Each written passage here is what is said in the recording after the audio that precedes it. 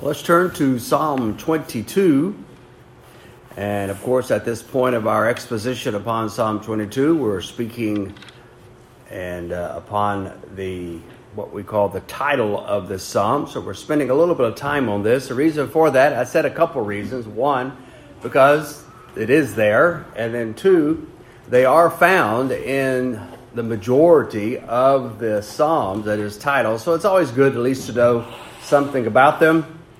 Whether we can understand everything about the particular title that is attached to a psalm, such as this one itself, yet nonetheless we are trying to be informed about the things in which we are reading or which we are hearing. So we are spending a little bit of time and a little bit of labor examining the titles of this particular psalm. And you notice there in Psalm 22, the title of it is, To the Chief Musician upon Aijaleth-Shahar, a Psalm of David.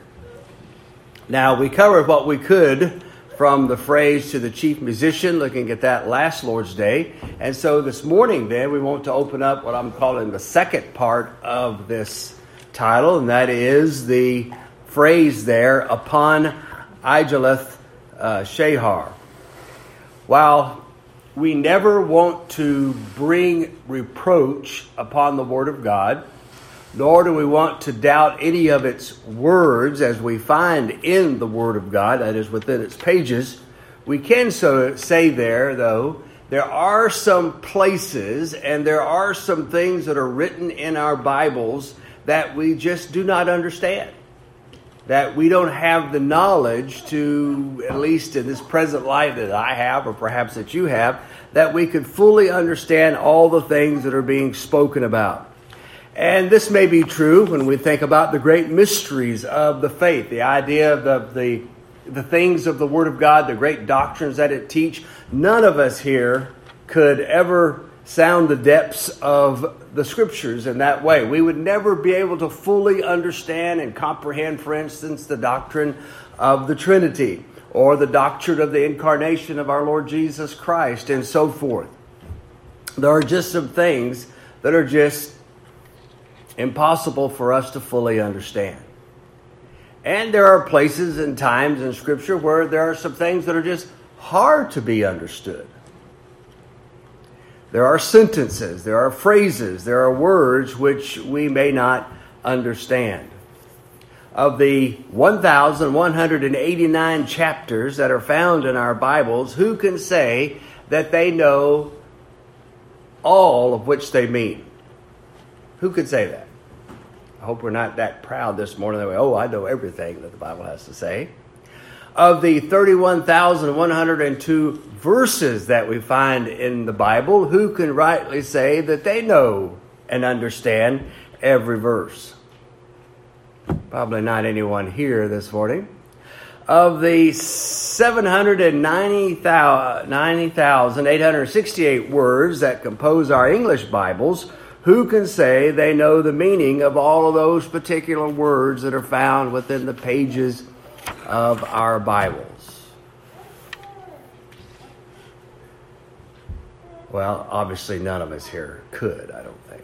And this would certainly go with, I believe, what we're looking at this morning in our title. This title contains some words that I think that are very difficult to understand. And of course, there are those who may think they may know what they mean, but I think after all, they would have to also recognize that they are not infallible, and there could be some misunderstanding regarding them. You notice in our text, and we mentioned this before, but the psalm title here, there are some words that are left untranslated in our title. They are what we would call, or they call, transliterated over into English, and even at this point, they're anglicized. They're not completely matched word letter for letter. There is an English twist to it, as we do with all words such like that. The translators at this point, when they were translating the Bible, they were not sure of its meaning, so they left it then untranslated. They were being honest enough to say here, we just really don't know what it's about. And so they put the possible translation, not the possible transliteration, but the possible translation in the center reference. That is, if you have an authorized Bible, edition of the King James Bible, and it has reference notes, you'll notice there in the center reference, it says there regarding this title, Aijaleth, and then there's ... which means they're completing it. Shehar means, or the hind of the morning.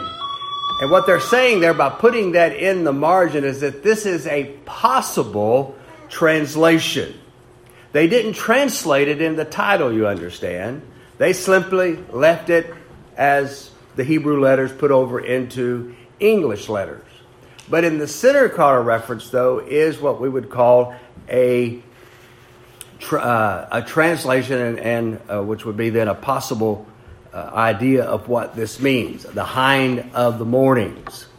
And if you look at other Bibles, if you would take the time to do so, you'll also notice there that there are those who have translated it, and they've actually put it in the text. But if you go to different types of Bibles, you'll also see, English Bibles for instance, you will also see that there is as well a difference in the translations of this particular phrase that's found here in the title.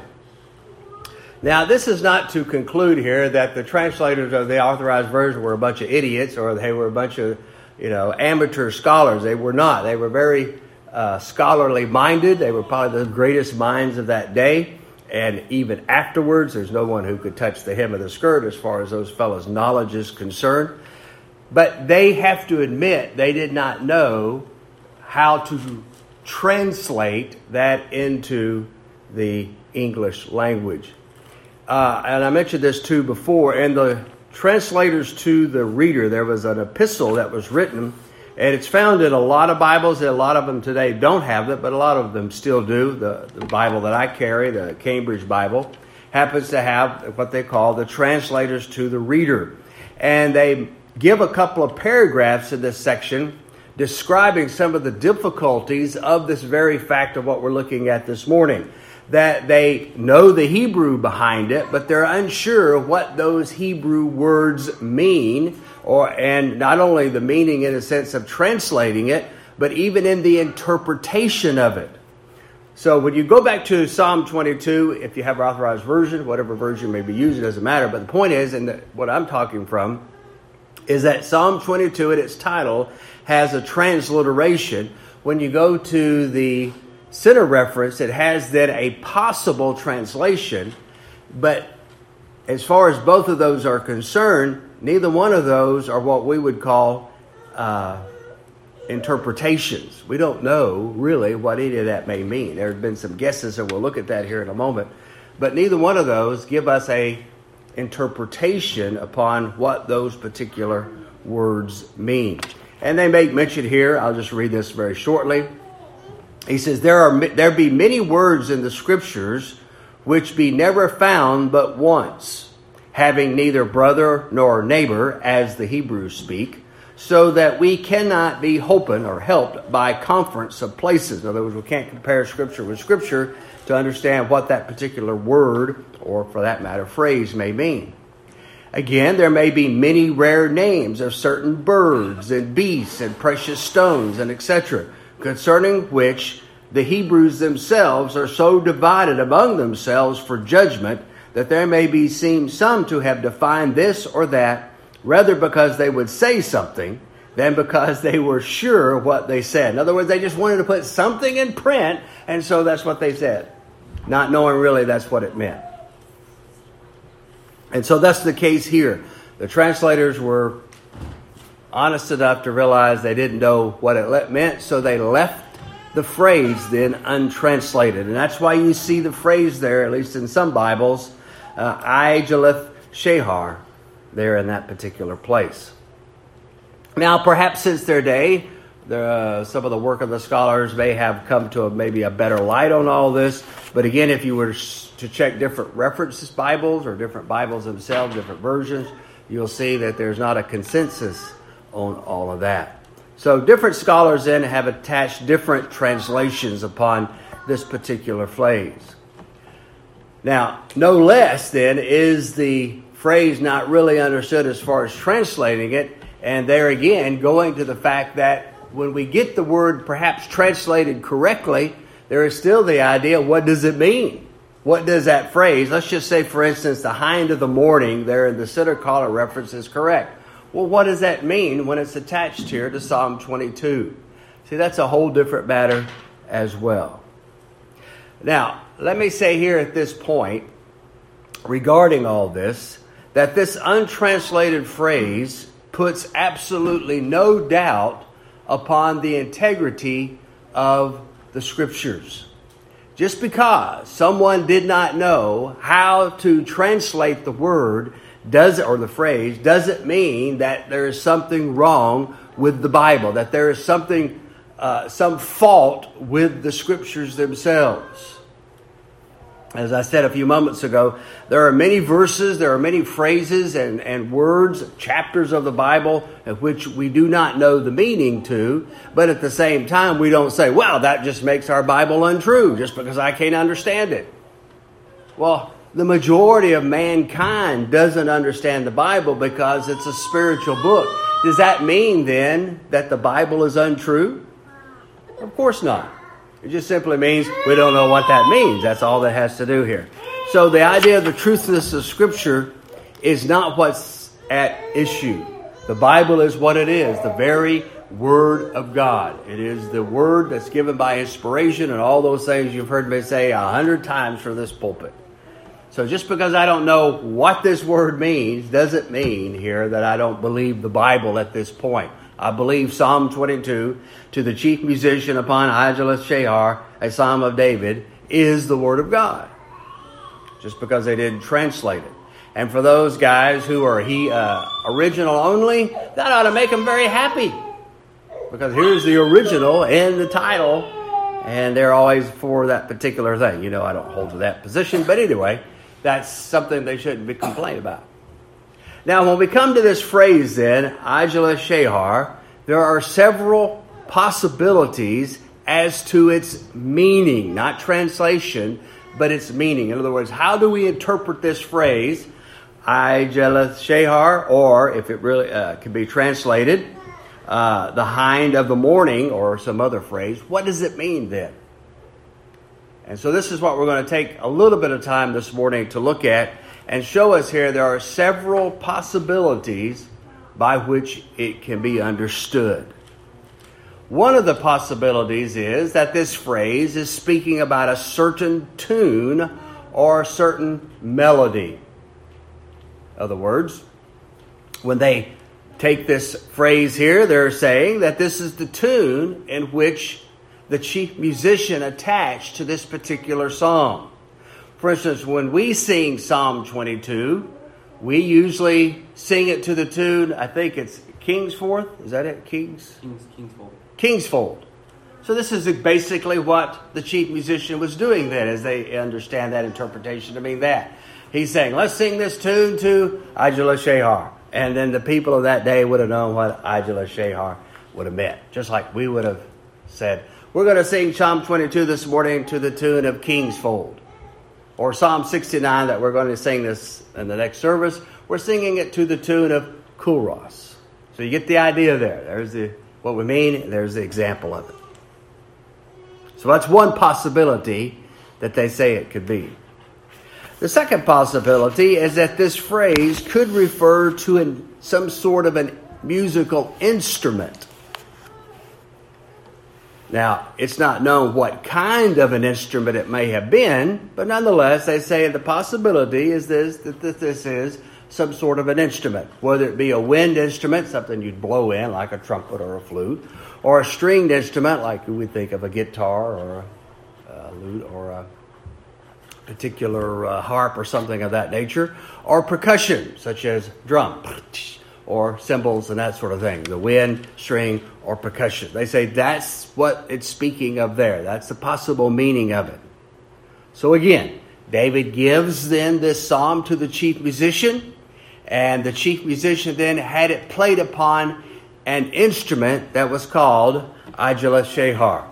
We might say, we're going to put this tune that we know and we're going to sing it by the piano this morning, which we don't have, but let's just say we did. But that's what the kind of idea would be here. That this Ajaleth-Shahar was a musical instrument. Now, if you look at the title carefully, and as it is translated here in our Authorized Version, it says there, to the chief musician upon that phrase. So in their understanding then, it would seem that the translators understood this to mean a musical instrument itself. So that's why they put the phrase there, upon, in there. Some say no. What they surely meant, though, was the fact that even though they used the word upon, it still could mean that it was some sort of a tune. So either way, there you have it.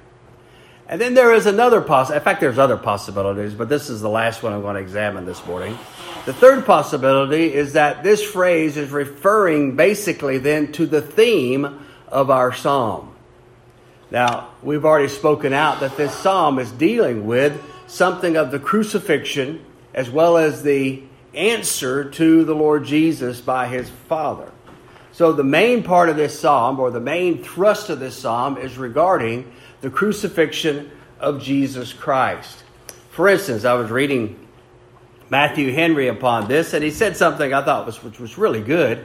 He says, in singing this psalm, this is Matthew Henry, in singing this psalm, we must keep our thoughts fixed upon Christ and be so affected with his sufferings as to experience the fellowship of them, and so affected with his grace as to experience the power and influence upon it. So his idea is that this psalm is regarding the sufferings of Christ. And we enter into that in some sense in the fact that we sing it, or perhaps as we read that, we are to have in our thoughts and our minds that this is a psalm regarding the Lord Jesus Christ himself. And so the psalm then, they say, this idea of the hind of the morning is in reference then to Jesus Christ. So this is the possibility then, that this meaning is derived from the phrase of what's left untranslated, Ajala Shehar, or as the center reference, the hind of the morning.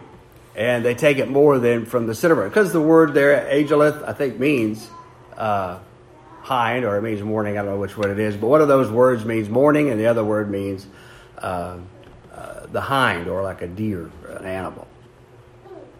Now, the Bibles that went before the Authorized Version, and even Bibles that went after the Authorized Version, they also translate it, the hind of the morning, or something like that.